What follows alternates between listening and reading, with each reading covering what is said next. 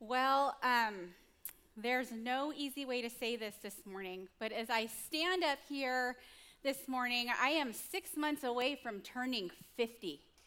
50, you guys! And I have a goal over the next 6 months not to look 50 as I turn 50. You know what I'm saying? You know that goal? So I have put myself on kind of a nutrition plan and an exercise plan, trying to get ready for that big day. So I have to exercise, which is not really a problem most of the time, and eat healthy, which is not a problem right now because there are so many healthy food options out there. Have you guys seen some of these? Like, there is now something called protein peanut butter packed with protein. Bulletproof coffee. How many of you know what bulletproof coffee is? Not many. Okay, well, they put this really cool thing called MCT oil in the coffee, and it helps your actual brain function. There are things called protein chips now. And so I registered for a nutrition plan, fully expecting that some of these healthy snack options would be on this plan. And the minute I saw my nutrition plan, I knew there was going to be a problem because there are two things on it that do not jive with me. And I want to tell you what they are. The first one, cottage cheese, okay? Can we talk about cottage cheese for a second? Can we? This is not really cheese, nor is it a snack. When I think of cheese, cheese is a really good Gruyere, or a great creamy brie, or a nutty Parmigiano Reggiano, okay? And let me just say that I don't have a cottage up in Lake Tahoe or anything, but if I did, I would not be eating cottage cheese there, okay? The reason that cottage cheese is not a winner for me is because it is so bland, vomit-looking curdles, right? That when you eat and you have to choke it down, you usually have to add something to it in order to be able to swallow it. Like, I got to put a ton of salt and pepper on it. I know people put things like pineapple or blueberries on it. I did find one thing that actually works. If you use it as a dip for barbecue chips, it actually works, but defeats the purpose, okay? So no on the cottage cheese, hard no. The other item on my food list that is also a hard no for me is rice cakes.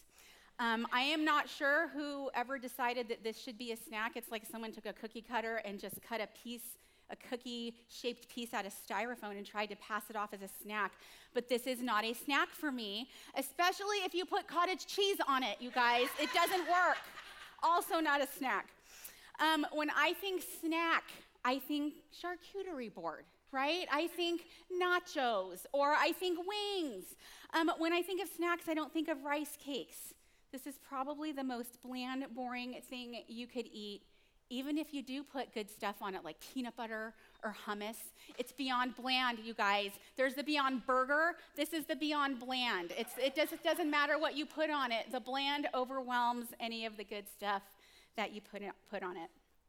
And so, to get my point across this morning about bland, I actually wanted you to experience it. I wanted you to taste something bland. But rather than go out, you guys know where I'm going with this, don't you? Rather than go out and buy a bunch of rice cakes, we actually have something bland that you are already maybe familiar with eating. And what is it? It is a communion wafer, okay? You guys, have you ever noticed that rice cakes and communion wafers taste exactly the same? They're flavorless. They have absolutely no flavor. And I get why communion wafers are flavorless. I really get it. In this sacred act that we do, this communion wafer represents the body of Christ. So you don't want the flavor of it taking away from your experience of communion. And so I guess you really wouldn't want a communion wafer to taste like garlic bread. Or would you? Garlic bread can represent the body of Christ. Jesus wasn't boring or bland. Jesus was zesty, right? He was zesty. And so when you came in this morning, you received a communion wafer, and I want you to pretend that this is your pseudo rice cake, okay? And we're going to experience beyond bland. Now, you don't have to do this if you've got a gluten situation going on, but if you're willing to experiment with me this morning, take out your communion wafer right now. Start to chew on it and experience beyond bland, okay?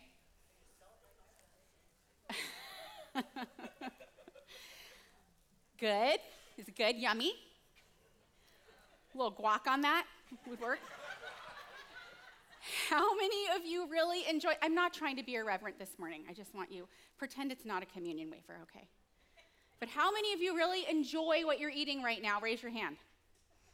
How many of you really do wish that thing tasted like garlic bread right about now? Yeah, okay. Well, I bring up bland food this morning because honestly, bland food makes me think about a bland life. And I think that many of us go through seasons where we feel like our lives just kind of seem super boring and maybe even flavorless. And let me explain what I mean. When I say that our lives feel flavorless and like there's nothing fun going on, it's not because we're not doing fun things. We've got adventure in our life, right? We can celebrate a Giants game. Or we're going on vacations again, right? We have fun things that we insert into our life all the time. And when I say bland or boring, I'm not saying that we don't have drama or serious things happening in our life, because I'm sure all of us here today have some kind of drama that's kind of creeping up in our life. So I'm not saying that there's no drama. When I say bland life, I mean that even with the fun and even with some of the drama we have, there's still this gnawing feeling that our life is just a rice cake, that it lacks some risk, or maybe some adventure, or maybe you would even say, you know what, my life lacks big flavor. And lots of people try and deal with this in lots of different ways. In fact, there was a show on MTV about 10 years ago that was called The Buried Life. Did anyone watch The Buried Life? Anyone familiar with this show? Okay, the idea was that these 4 Canadian guys would drive around North America in a van. And they actually put together this list of 100 things that they wanted to do before they die. And so they did a bunch of things like they helped deliver a baby. They actually helped deliver a baby. They helped capture a fugitive. And one of them even asked out Taylor Swift. That was on his list, okay? And so their idea was, our lives are buried, so let's do something to resurrect them. And the way they tried to do this was by crossing those things off their list. And while this show was fun to watch, as most reality TV is very fun to watch, what it was saying was, let's keep doing crazy things, because as we do them, we'll be distracted from how buried our lives actually feel. And whether we know it or not, every single one of us tries to distract ourselves from the bland that we often feel. And we do it in a lot of different ways. For some people, it is extreme sports. I will literally bring physical risk and danger to my life to get that adrenaline high, because when I'm high up here, I don't have to experience the bland that's down here. For some people, it's entertainment. I'm gonna fill every waking moment with an amusement park or a new movie release or every concert tour that comes to town, because if I can constantly keep myself entertained, I don't have to worry about this bland, flavorless thing that is bubbling up in my life. I think for many of us, it's technology, right? The new gadget or the new phone, the new accessory that goes with the new gadget or the new phone. And sometimes it's not even about getting the new thing, it's just the anticipation that new thing is gonna drop next week. And just that excitement keeps the bland from bubbling up. And for some of us, it's our family. I know this is it for me. Like, it's our spouse or our kids. Our lives are about them. And if I can make sure they're not having a bland life, then I am okay. As long as I am busy doing something for them, then I'm distracted from that thing that's feeling very flavorless inside of me. Well, let me be really clear this morning. I think everything I just listed is okay to do. Those are not bad things. When we let those things just kind of enter into our life to spice it up a little bit, it's not a bad thing. But what I'm saying is, when those things start to back off and there's nothing new on the horizon for a while, and you allow yourself just to kind of sit in the quiet, and you allow yourself to let your guard down, in that moment, you begin to realize that your life starts to feel a little bit like a rice cake, like a rice cake. And that points to something. And here's what I want you to see this morning. In your quiet moments, when life feels really bland, it usually means that there is something going on spiritually with you, between you and God. There is something happening in your connection between you and God, and it is something that you need to address in your spiritual life. Because the truth is, you guys, God's not bland, is he? He is incredibly flavorful. What I say earlier, Jesus is zesty. He is a zesty God. And this big, zesty, big flavor God wants to give you a big, zesty, big flavor life. Look at John 10:10 this morning. Look at what Jesus says he came to give you. It says, I came so that they can have real and eternal life, more and better life than they ever dreamed of. But I'm telling you, very often, this is not what we experience sometimes, right? Sometimes our experience of God and the way that we interact with him can leave our lives feeling lacking. And it's anything but the better in this passage. Well, this series that we're about to enter into, that we're starting today, is hopefully going to remedy some of that for you. Because over the next several weeks, we want to dare you to take some risks in your spiritual life. And we want to challenge you to add flavor and spice and zest back into your spiritual life and back into your communication with God. And that challenge is going to come in the form of a dare about prayer. A dare about prayer, okay? And so what I want to do this morning is I want to show you two kinds of prayers that we are normally taught to pray, and then I want to put forth a challenge to you about those two kinds of prayers, okay? Here we go. We are going to look at a passage today in Mark chapter 1, and in this passage, you guys, Jesus has just had a day. He has had a day.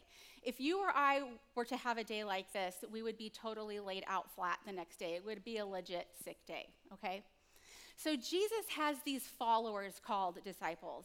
And one day, the mother-in-law of one of the disciples gets sick. And so Jesus says, okay, I'm going to go to her house. And he does go to her house, and he heals her. Well, while they're there, they all decide, you know what, we're not going to go back to the town. We're going to stay at her house, and we're going to spend the night.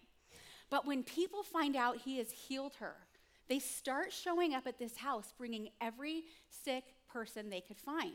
And just so you know that I'm not exaggerating, look at Mark chapter 1, verse 32. It says, that evening after sunset, the people brought to Jesus all the sick and demon-possessed. The whole town gathered at the door, okay? And just so you know what it means when it says whole town right there, the town that they were in was a town called Capernaum. It was about 1,500 people, so kind of a small town. Now, it's not too far-fetched to think that in a town of 1,500 people that word can spread really, really fast, right? And so all of these 1,500 people bring all the sick people that they can, and they start to descend upon this house where Jesus is staying. Okay, look at verse 34.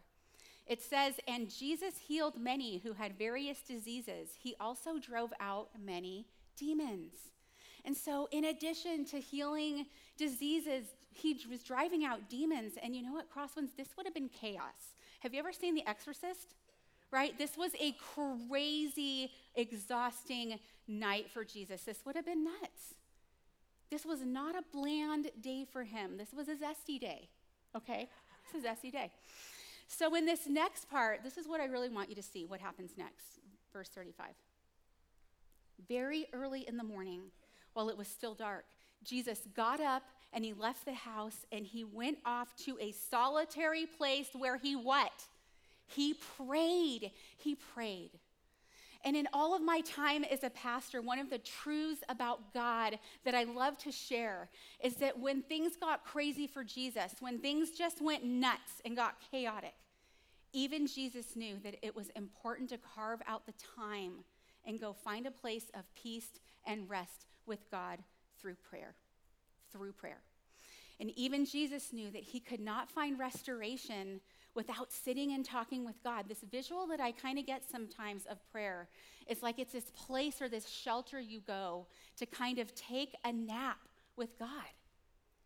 And what you need to know in this moment for Jesus is that prayer is a refuge. Prayer was his refuge. It is this sacred, sheltered place we go where we can say, you know what, God?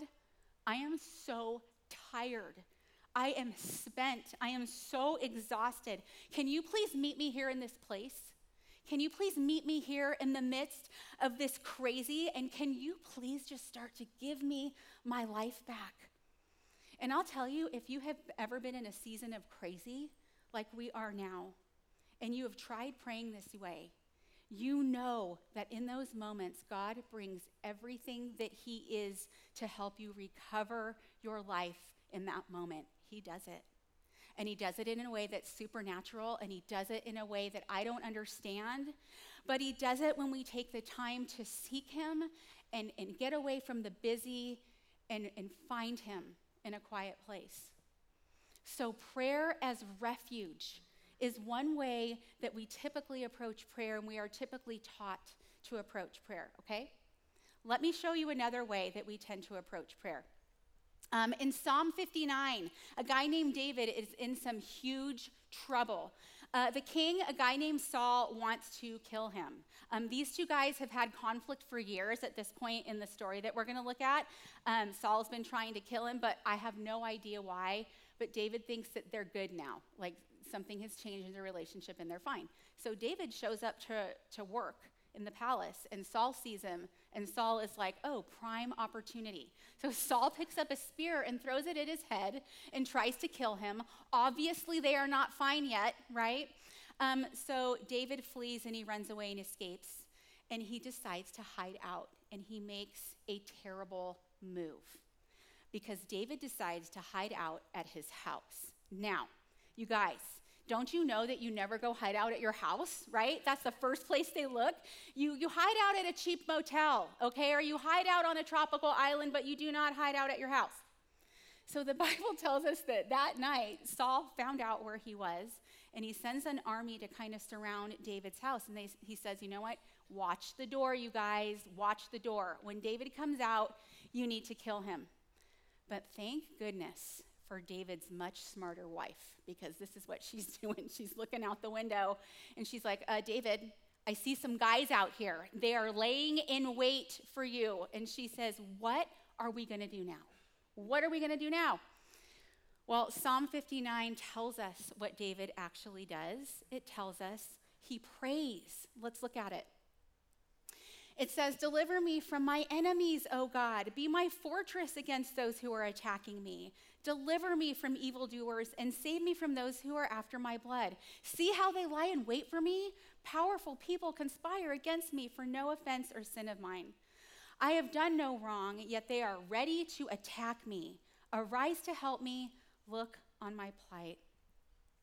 And Crosswinds, what I want you to see about prayer in this passage is that when the world is going wrong, not only is prayer a refuge, but prayer is also rescue. It is also rescue. Because if you are in the middle of a crazy, dangerous, risky situation, prayer is the thing that you can run to. You can run to it. If everything seems unstable and full of turmoil, prayer is the safe place. Right? It's the calm in the middle of the storm. It is the rock in the midst of sinking sand. The ability to cry out to God and ask for help makes all the difference in our world when our world is being turned upside down. And if you are someone who turns to prayer like this, when your life turns upside down, you know that this is true.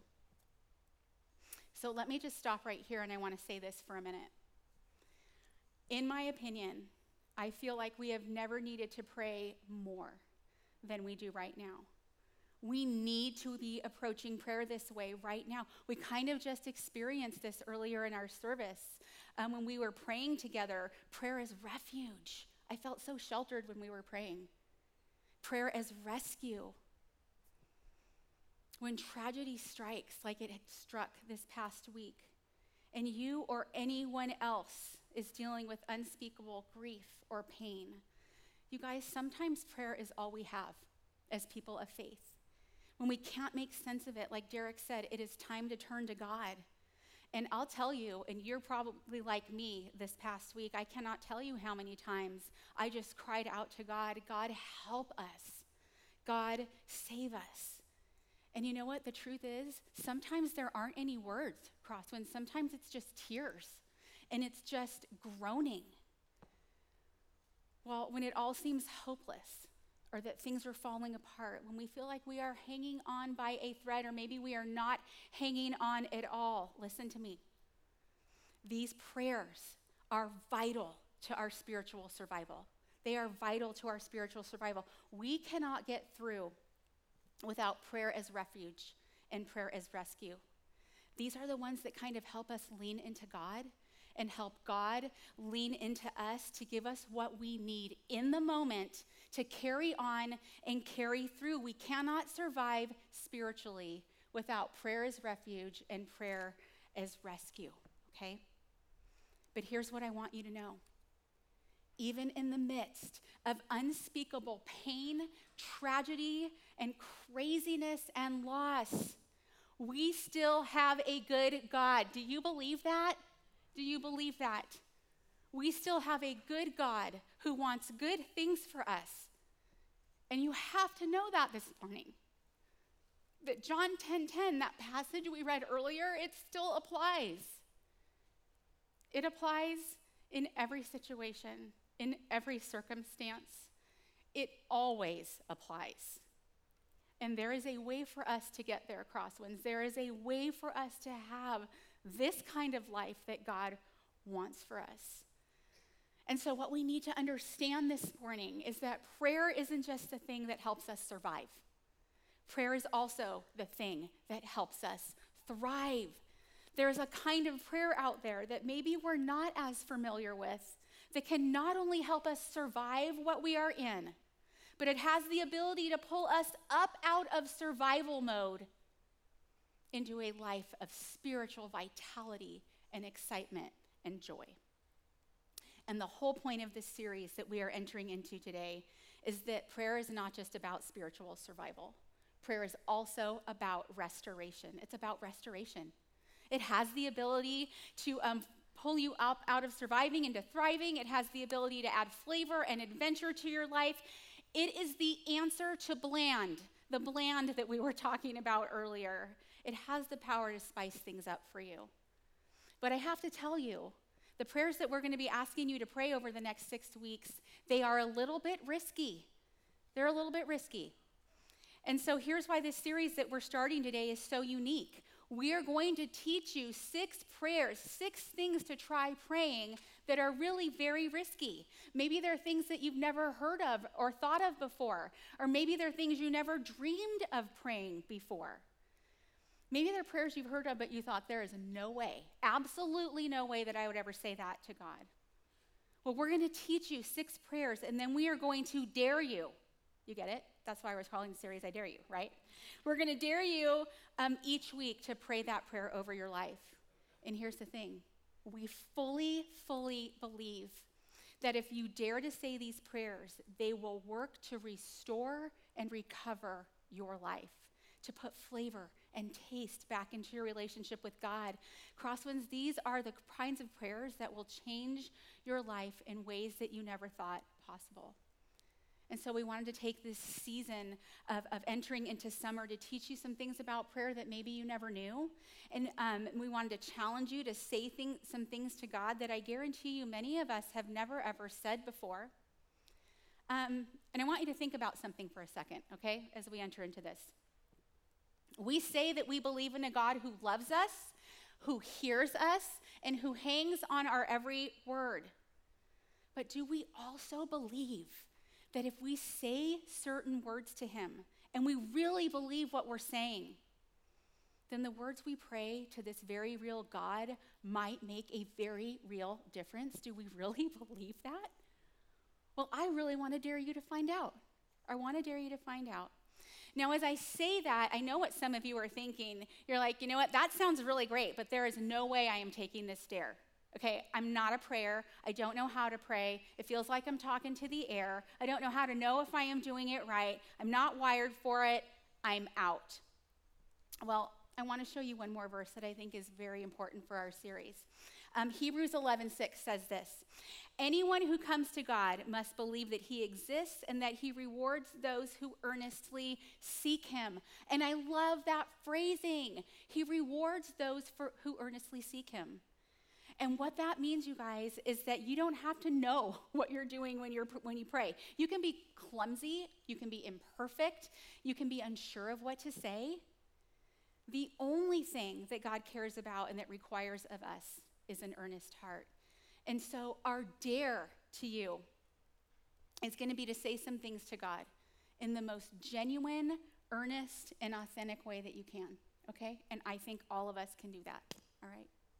So here's what the next few months are going to look like. Like I said, we're going to be teaching you a different prayer every week. We're going to be looking at that prayer in the Bible and kind of walking you through that, how we find that in Scripture. And then we are going to dare you to pray that prayer, that daring prayer, over your life.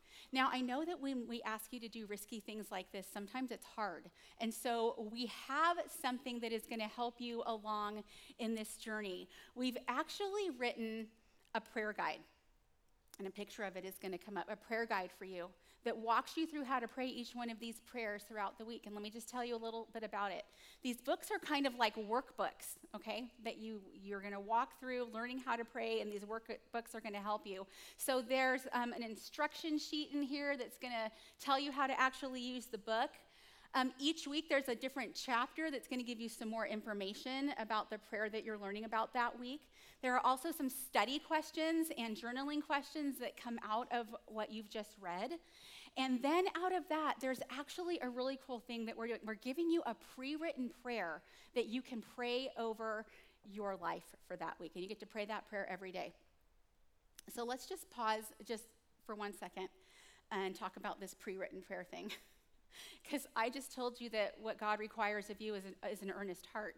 And now I'm telling you, you know what, you guys, don't really pray what you feel. Just pray this pre-written prayer that we've kind of written for you, okay? Just do that. So here's the thing about it. Here's why we're giving it to you. I wonder if part of why we haven't done many of these risky kinds of prayers is because we've never been taught someone else's prayer. We've never been taught how to do it by modeling after someone else. My son, Ernie, started guitar lessons right before the pandemic, and he had a couple of lessons and maybe learned 3 chords, right? So every song was 3 chords. And then the pandemic hit, and guess what? No more guitar lessons. Well, he didn't want to just play 3 chords. And so he started watching these YouTube videos of these guys playing guitar, playing cover songs on guitar, and he'd focus in really close on their hands, and he would just copy the chords. And you guys, after 2 years, we are now serenaded to sleep at night on an electric guitar at 11 p.m. We are listening to Daft Punk at 11 p.m. and Love and Happiness by Al Green and Blackbird by the Beatles at 11 o'clock on an electric guitar. But here's the thing. He didn't learn the chords because he wanted to learn what E minor sounded like. He learned them by playing someone else's songs. And in the same way, I think that we get to learn how to pray differently by using someone else's prayers as a template. And so we're going to give those to you to experiment with. And then when you're done experimenting with those, there is a spot in this booklet where you can actually try writing your own, okay? So that's the booklet, but here's the really cool thing I'm excited about. You get to bring that booklet each week into your small group. And you get to start talking with each other about the things that God is doing in your life, the way he's changing you, the way he is affecting you, the miracles that are happening in your life. And if you're not in a small group right now, Crosslands, let me tell you, get in one for this series, okay? You can go talk to Myra out at the welcome kiosk. If you want to get in a small group, she will help you get into one. But get in one for this series, okay? The last thing for you to know about this series, everyone gets a booklet, okay? Don't stress about it. Everyone gets a booklet, but we're not just going to hand them out to you, okay? Here's what it takes to get one. You've got to be willing to take the dare. You have to be willing, all right? You have to commit. And so we gave you a card when you came in. Does everyone hold up your card for me, I take the dare? You got your cards? Here's what you're going to do with those. If you commit to taking the dare, you're going to go out to the courtyard and you're going to go to one of the kiosks. And as you exchange your card, you are signaling your commitment to take the dare. And as you hand in your card, they are going to give you a booklet. You don't have to give us your name or your contact information or sign up for anything. You're just signifying your commitment. So afterwards, you go to the kiosk, exchange your card for a booklet, and you will be off and running. Okay. So Crosswinds, that's what's happening the next several weeks. And honestly, personally, I feel like we have never needed a series on prayer than we do now. We need it. Because your life, your prayer life, your relationship with God, it does not have to exist in survival mode. There are conversations that God has been willing and waiting to have with you to lift you up out of that into a life that is thriving. And so the question I have for you this morning is, why settle for a rice cake, you guys, when you could have Thanksgiving dinner? Why settle for a rice cake when you could have Thanksgiving dinner? I hope that you will take us up on the challenge to pray these life-changing prayers. I dare you. Let's stand together and pray. God, this morning has just been a roller coaster of emotion as we have processed so much about life and about things that have happened in the world, as we honor people who have served, and we honor people who are retiring. God, we thank you for the opportunity to be here. And God, you have called us to abundant life, abundant life. You have not just called us to survive. You have called us to thrive. Help us to be bold and brave and daring as we take this challenge. And I pray that you would continually bless this church and our church community. In Jesus' name we pray. Amen. Thanks for coming, you guys. Have a great week. We'll see you next Sunday.